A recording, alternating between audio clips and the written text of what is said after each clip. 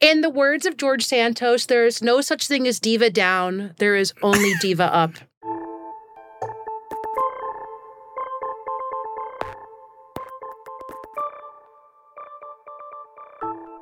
Hello and welcome to this late night special election reaction edition of the 538 Politics podcast. I'm Galen Druk. It's about 11:15 and the race in New York's 3rd congressional district has already been called for Democrat Tom Suozzi. According to the latest tallies right now, with about 85% of the expected vote in, Suozzi leaves Republican Mazi Pilip by about 10 points, although we expect that to narrow as more of the election day vote comes in somewhere in the range of 6 or 8 points, although by the time you're listening to this podcast, you may well know what that margin looks like. Either way, Suozzi won pretty decisively. It looks like he will end up beating the limited polling that we had in the district, which showed about a 3 or 4 point lead going in. So we're going to talk about it. And here with me to do that is politics reporter Leah Escarnam. Welcome to the podcast, Leah. Good evening, Galen. Also here with us is ABC national politics reporter Brittany Shepard. Welcome back to the pod, Brittany. Happy to be here. And also joining us is Jacob Rubashkin, deputy editor of Inside Elections. Welcome to the podcast, Jacob. It's so good to have you.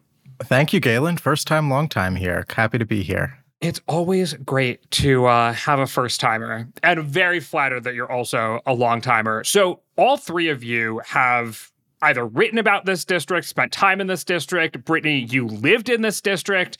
So we really got the ace team on the podcast tonight. And I want to just kick things off with, it's a hot take economy out there. You know, the presidential election is feeling like a slog right now. We just got a competitive special election in a suburban district, in a district like those that the House majority is going to run through this fall, maybe the kind of district that could even determine who wins the presidential election. And so lots of folks are weighing in. Jacob, as a first-timer, why don't you kick us off? What's your takeaway from tonight's results? Look, it's good news for Democrats, right? This is an easy call. This is a positive for Democrats, both immediately and in the long term.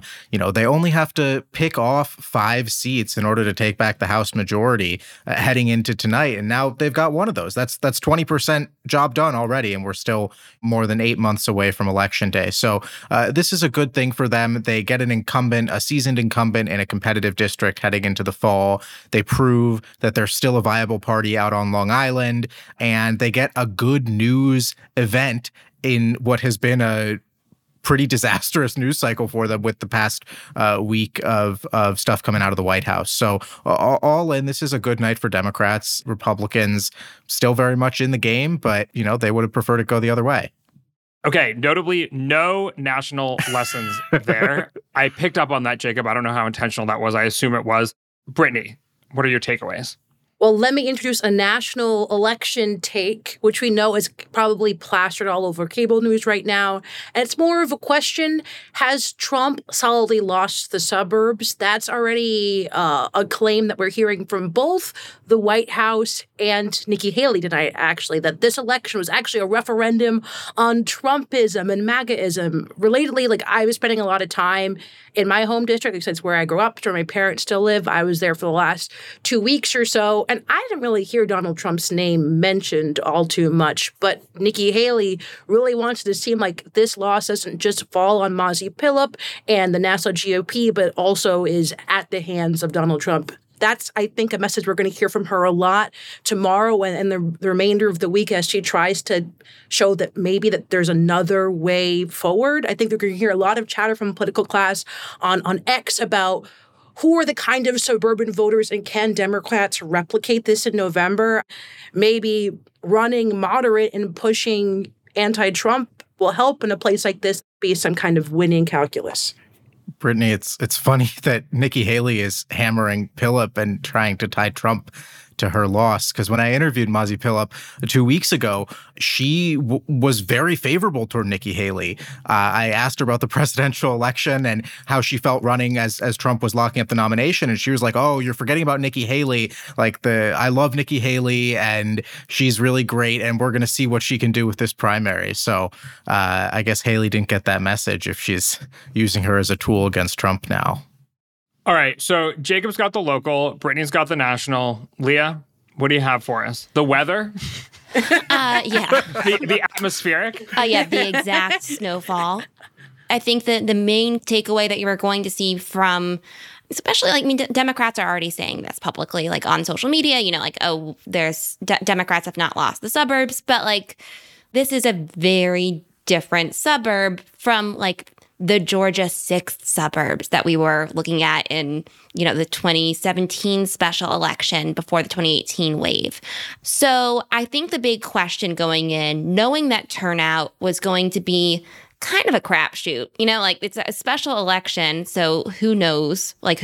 We don't have comparable data to be what do New York 3rd district voters do in February of an election year? We don't know who's going to turn out. And then it snowed, and that made life difficult. So it's one of those where I feel like if it was a massive victory on either side, a blowout, we could maybe learn some lessons from it. But because we're seeing right now Swazi's carrying the district or winning the district by 9 points, like Jacob said earlier, that will probably narrow. Biden carried the district by 8 points. What it's telling me is that there hasn't been a massive shift on Long Island since 2020. It doesn't mean that it hasn't changed. It doesn't mean the political environment hasn't gotten harder, but it's not completely new political terrain, which it kind of looked like it might have been after the 2022 election when George Santos won the district and the Republican Senate candidate carried the district, which was just not a competitive race. Lee Zeldin carrying the district made a lot more sense because in governor's races, voters are more likely to switch parties. All that's to say, it's good news for Democrats, but it's not exactly a sign to Republicans don't even try next time because this is a district that Biden carried by 8 points. Okay, well, being a contrarian here, Leah, since you and Jacob have both said that this was a good night for Democrats, I'm going to have to go ahead and say that it was a good night for Republicans. The candidate who was hawkish on the border, tough on crime, ended up winning the district. The only problem is that person who was running on the Republican platform was, oh crap, a Democrat. That's actually why I think this district is so hard to derive national meaning from, because Suozzi is very particular.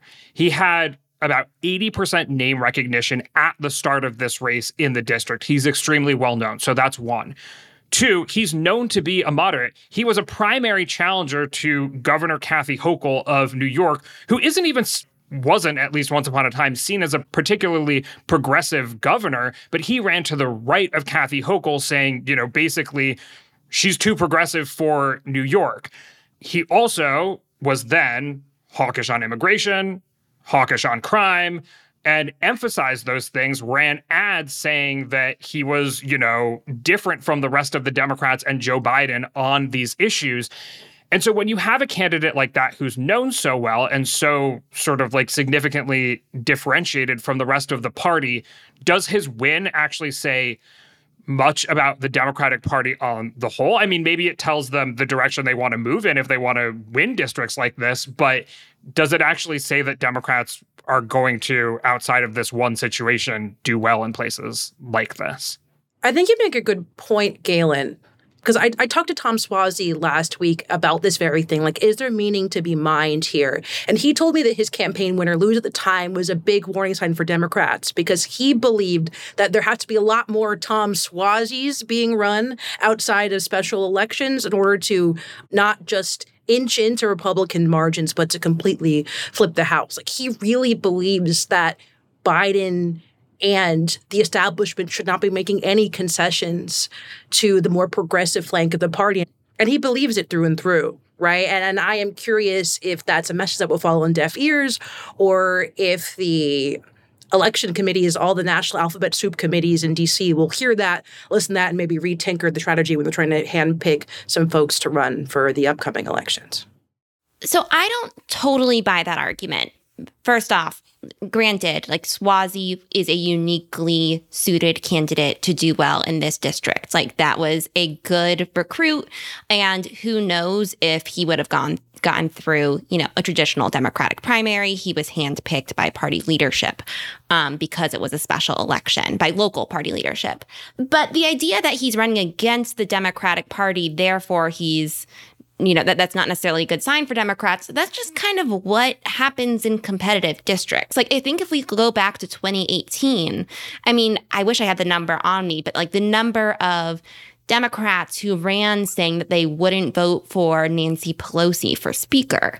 They weren't Trump supporters, but they at least pushed back on the Democratic Party quite a bit. And they did do the whole, gun rights and immigration and all of that. So I think it's a sign that Democrats can win in New York despite that messaging, which was not clear before tonight. I think that state Democrats, especially in New York and New York City Democrats, have not poisoned the well for Democrats running down ballot in a way that prevents anyone else from winning. I have to push back a little here.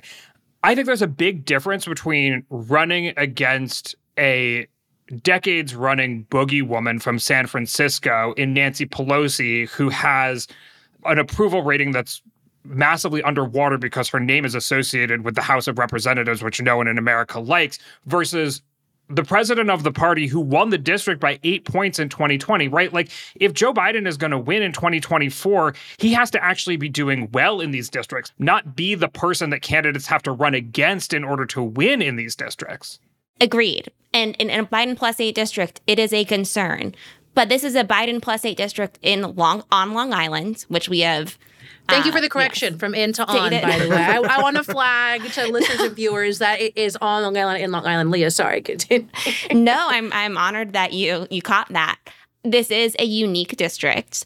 And in districts that Biden narrowly carried, or that the sitting president narrowly carried, we have those conversations every year with, is Biden or Obama or Trump or whoever it is going to campaign with these candidates down ballot. And when it comes to those really close districts where maybe Biden carried it by less than 5 points, I think that's a conversation that is pretty normal to have. Should you run with the party? Should you run against the party, or just kind of run on your own? And I think the dynamic, maybe you're convincing me, because now that I'm thinking about it, but he didn't really, no, you're not. I take it back. Because he didn't. Oh, shucks. You almost, but he didn't run against Joe Biden. He ran against people who are too far left. He ran against people who are too progressive, who won't compromise.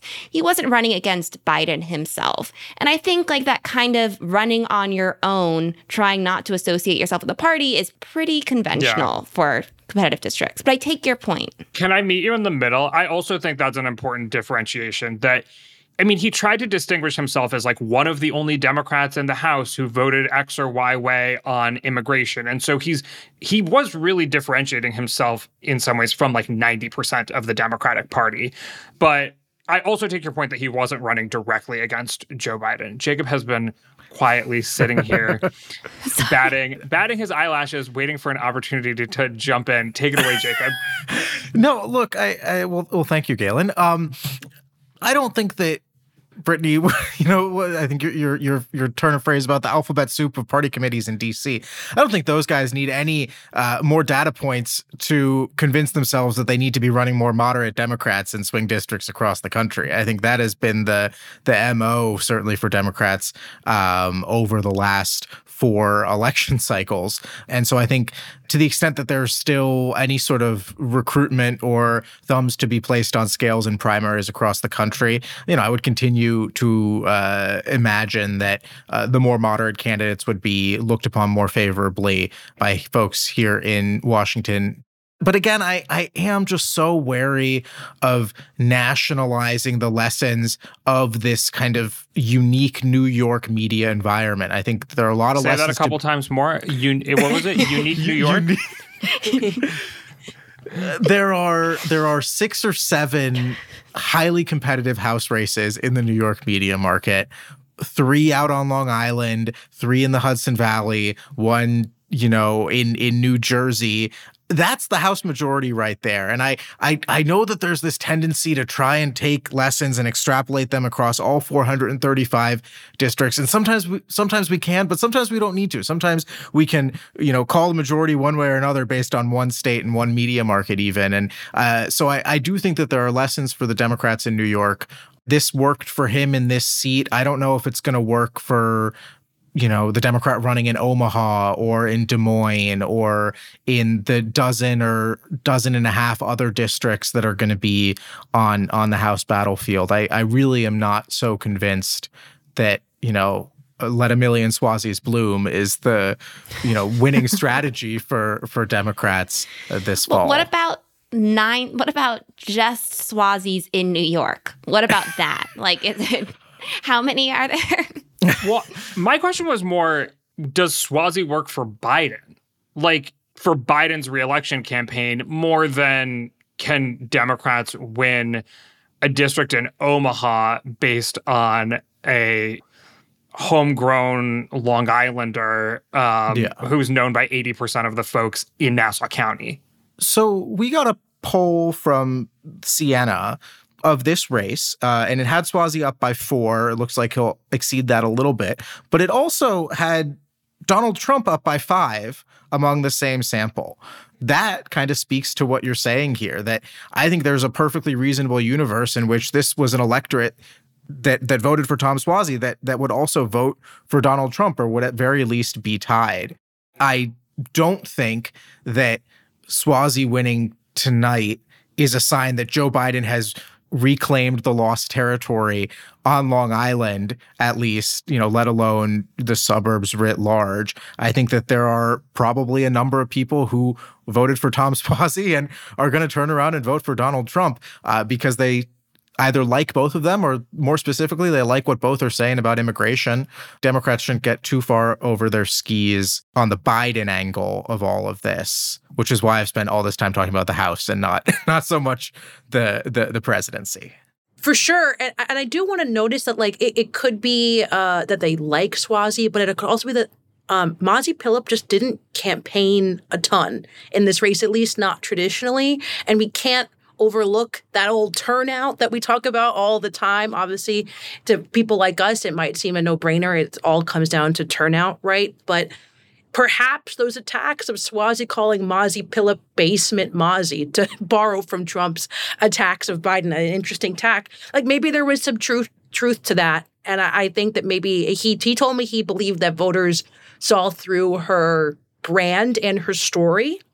I wonder if him running digital spots and the messaging around the fact that she actually has quite liberal views on abortion and on owning guns that aren't stronger than what the police run. Also, all the events I went to for her last week were in D'Esposito's district in New York 4. I think it's partially because GOP HQ is down there, but she could have easily had an event in Port Washington or Glen Cove, where Tom Swazi is from and born and was mayor of, and didn't do any of those things. Those sorts of things, they matter. I think you're drawing a really important distinction between having a strong profile and being a strong candidate.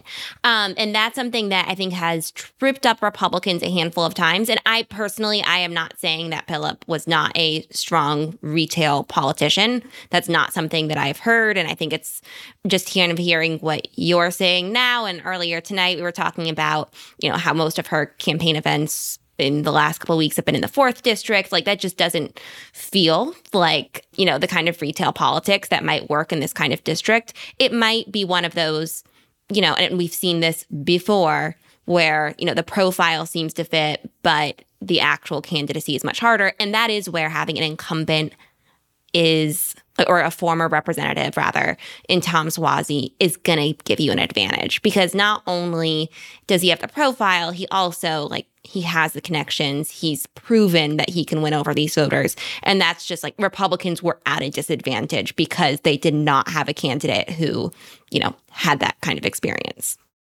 We also got a little bit of breaking news late in the race on immigration, which was the bipartisan border deal that fell apart under pressure from Trump and, more conservative Republicans. And I think I at least would argue there was a pronounced shift, and even how kind of Swazi was talking about the issue. As soon as that happened, he was able to, use it and use Phillip's opposition to that bill as a cudgel that all of a sudden was not so aggressive toward Biden, toward Democrats, but toward the problem of the border. And so instead of attacking or trying to distance from Biden, he could actually rein back in and say, Biden and the Democrats are trying to solve this problem, and it's the Republicans who aren't fixing the issue. Now, I don't think that message had enough time to sink in this special election, given that it really only played out in the last week or so. It never really showed up in paid media. But I know that in the fall, it is going to be one of the main ways that Democrats respond to immigration-based attacks from Republicans, that they really do believe that this is now their most effective answer, and that Republicans gave them a political gift by killing this legislation before it really got going, because it allows them to turn it back on their Republican opponents and say, you're the ones who aren't fixing the problem. You're the ones who are letting it sit and fester until the next election, not working with us to get something done. Yeah, that was a big part of Swazi's victory speech tonight. He basically said, I want to work with anyone who wants to solve problems, and I'm against weaponizing political issues to try to win elections. Something else that happened during his victory speech that segues into something that makes this district perhaps a little unique is that there were protesters, as there are protesters now at a lot of Democratic events, particularly events for Biden and Harris, who appear to be pro-Palestine and opposing Democrats' position on the war in Gaza. This is a district where that was a unique issue in some ways. It has a large population of Jewish Americans. Mazi Phillip served in the IDF. How did that issue end up playing out here? And did it, once again, we're saying this can't necessarily be taken as some sort of indication of what could happen nationally. Like, how does that make this district unique? Galen, I also want to add to that list of how it's personal. One of the Hamas hostages is actually from the 3rd Congressional District, and his parents had at a vigil and a rally for him, and both Swazi and Phillip showed up kind of together as a united front to say that, to demand that the hostages be released. And it's unique, right? It made it seem very real and very tangible in a way for people, just ephemeral, or they try to block it out when they're watching cable news or they're doom scrolling and they can't really wrap their fingers and their brain around everything. But Mazi really leaned into her personal background, right? Saying she was born in Africa and she moved to Israel. She was an IDF paratrooper. She was strong. She had 7 children, and that she was going to deliver justice for Israel. But beyond that, like, the specifics kind of fell apart, right? There was not like a lot of B-side to that story. And Swazi maintained from the beginning that he was also a very strong ally of Israel and is trying to walk that tightrope of also making sure he made inroads with Muslim voters in the area. And I think that piece about Muslim voters wasn't something that we actually heard from Mazi Phillip all too much. And listen, I haven't seen the individual town totals come back. I'd love to actually dig into that more, but it might show that there was turnout in Jewish areas. I think it's the highest Jewish voting district. Jacob, Leah, is that true? I think I saw around at least 11%. Yeah, maybe the Nadler and the Goldman districts might be up there as well, but it's definitely top 5, maybe top 3. Right. So, of course, like, there are going to be towns like Great Neck, where she's from, or the parts of the South Shore of high concentration of Jewish Democrats and some Jewish unaffiliateds, untethers, that could have pushed us in Swazi's direction. I mean, the first thing Swazi did after he became the Democratic nominee in this special was get on a plane and go to Israel. That was how he kicked off his special election bid, because he knew that this was going to be an issue because of the district, and it was especially going to be an issue because of who the Republican nominee was. Driving through the district when I was there, Swazi had his normal yard signs, and then he had Tom Suozzi Stands with Israel yard signs. And those were the two options that voters had. It was very clear this was something he was taking seriously. He was not going to let himself be outflanked by an opponent that he knew was going to be using that angle to, the greatest degree. Yeah, I'm kind of interested also in if this district is a helpful case study of Democrats' criticism of Biden over his handling over the Israel-Hamas war. It is a unique district in a whole bunch of ways. The fact that there is a high population of Jewish voters is one of many. That makes it, again, maybe a better harbinger for the U.S. House in 2024, which goes through New York, than the race for president. Hey, I'm Andy Mitchell, a New York Times bestselling author. And I'm Sabrina Kohlberg, a morning television producer. We're moms of toddlers and best friends of 20 years. And we both love to talk about being parents, yes, but also pop culture. So we're combining our two interests by talking to celebrities, writers, and fellow scholars of TV and movies. Cinema, really. About what we all can learn from the fictional moms we love to watch. From ABC Audio and Good Morning America, Pop Culture Moms is out now wherever you listen to podcasts.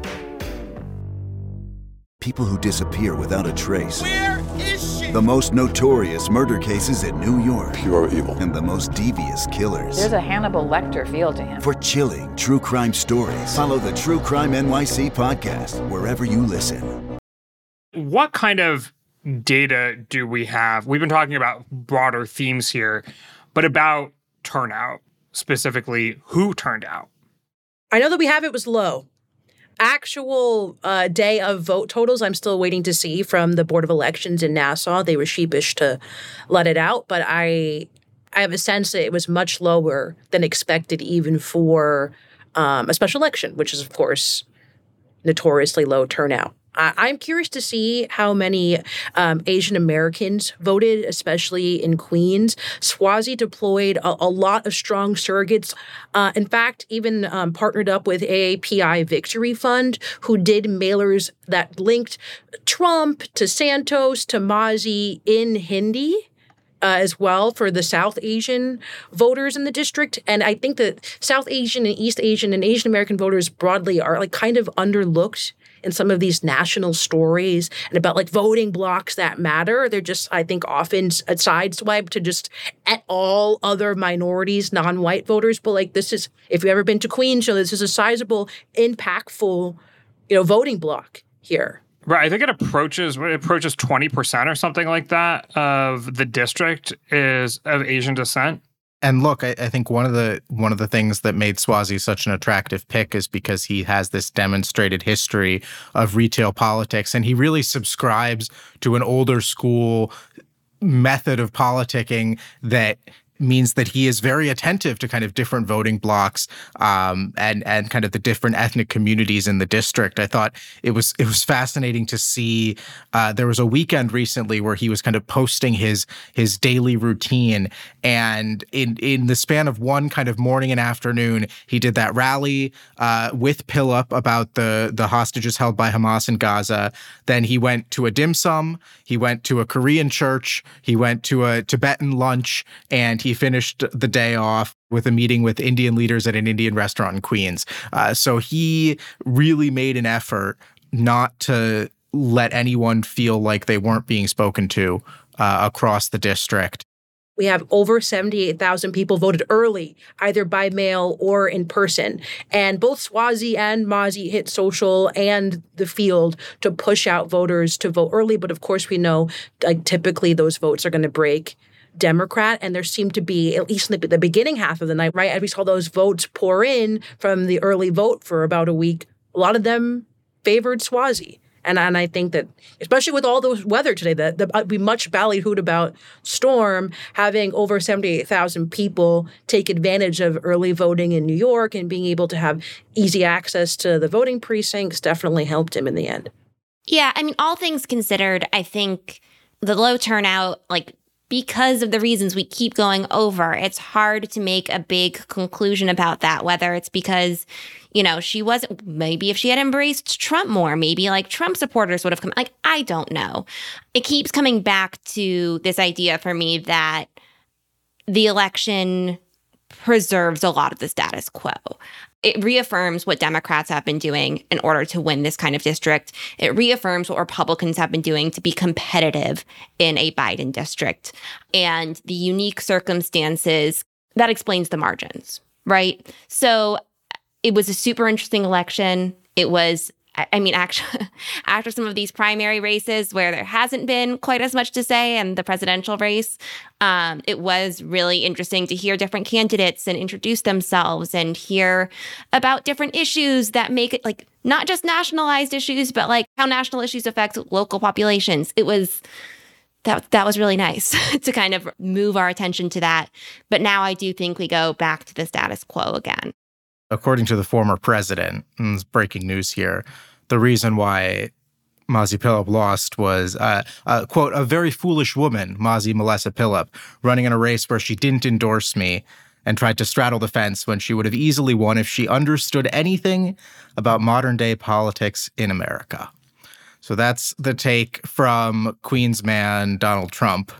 So do you think that Mazi Pilip could have won a conventional Republican primary in that district?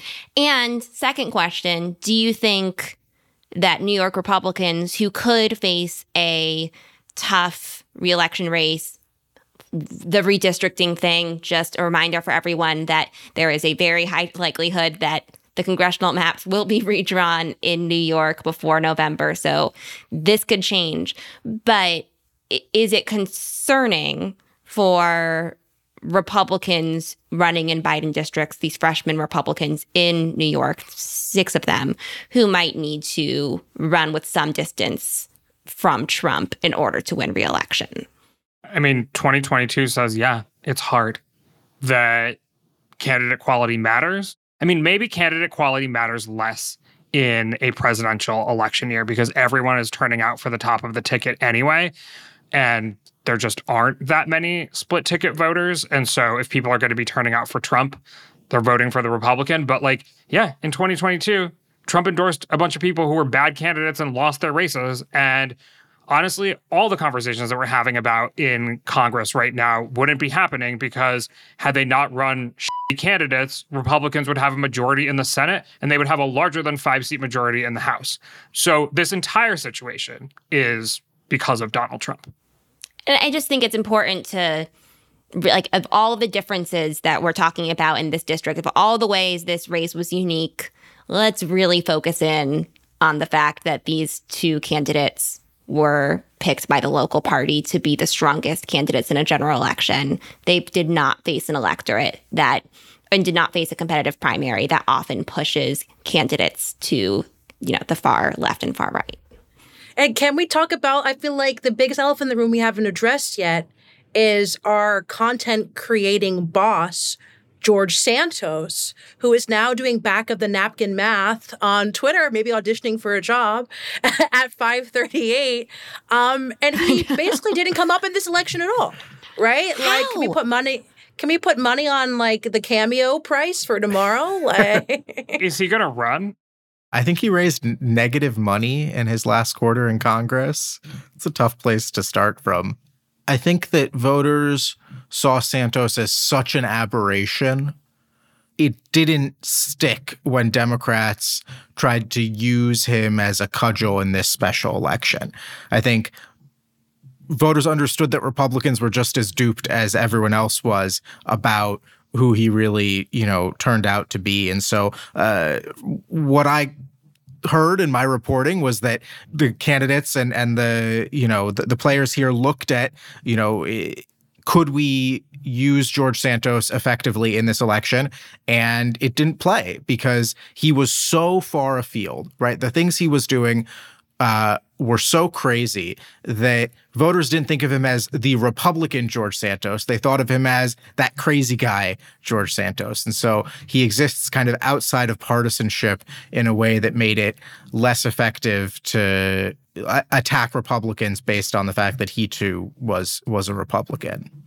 Yeah, I guess he was both his own boat and his own iceberg in a way. He was the entire story all in one person. Suozzi also said that you can't take a chance on somebody you don't know that well. Like that was kind of the one way George Santos was inserted into this race, was like, well, last time you weren't so sure, but with me, you know exactly what you're getting because you've already had 3 terms of it.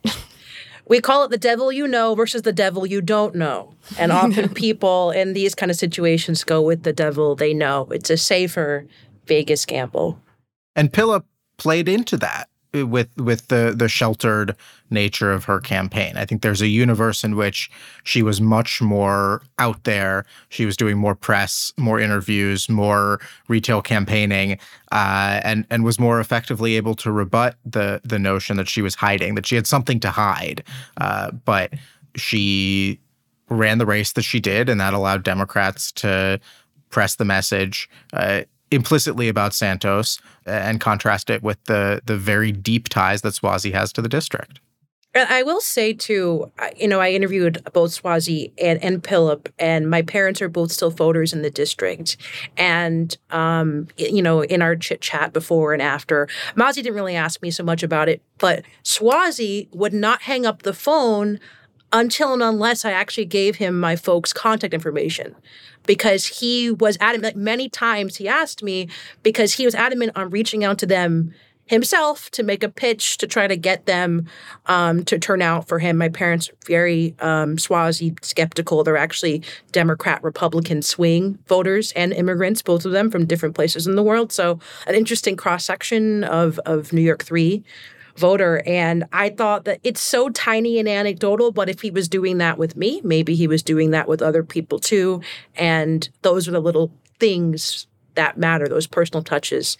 And I do think that if you meet someone from New York and they're very prideful, I want no comments about me talking right now, but we're very prideful people who are obsessed with loyalty.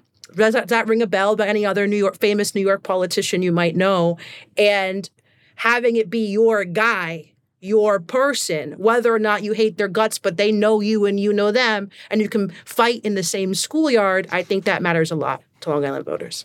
Well, now that we're really playing into stereotypes, I think it's time to go to bed. And I just looked back because I was reminded of this whole saga. And one of our first podcast episodes in 2023 was called What the Debt Ceiling and George Santos's Career Have in Common. Ooh, I guess. What was the answer? What was the answer? I don't remember, but I think we can say that now both have been thoroughly raised. Oh, look at you. Did you just come up with that? I sure did. I sure did. I'm so impressed. It's like midnight, too. Although I'm sure that Andy Cohen is talking to someone at Bravo about having him run this fall and just turning it into a reality TV show. Andy Cohen needs to be hosting the debates. That's I will die on that. The only way Trump will show up. The Suozzi Santos debates or the Trump Biden debates? All of them. All right. Thank you, Brittany, Jacob, and Leah. Thank you. Thank you. Happy Valentine's Day, everyone. It is officially we're past midnight. You are all my Valentines today. Thank you. And you are mine. Thank you. Okay, I guess it's not mutual, just me and you. And no, all of you as well. My name is Galen Druk. Tony Chow is in the control room. Our producers are Shane McKeon and Cameron Chertavian, and our intern is Jayla Everett. You can get in touch by emailing us at podcast@538.com. You can also, of course, tweet at us with any questions or comments. If you're a fan of the show, leave us a rating or review in the Apple Podcast Store. Better yet, tell someone about us. Thanks for listening, and we will see you soon.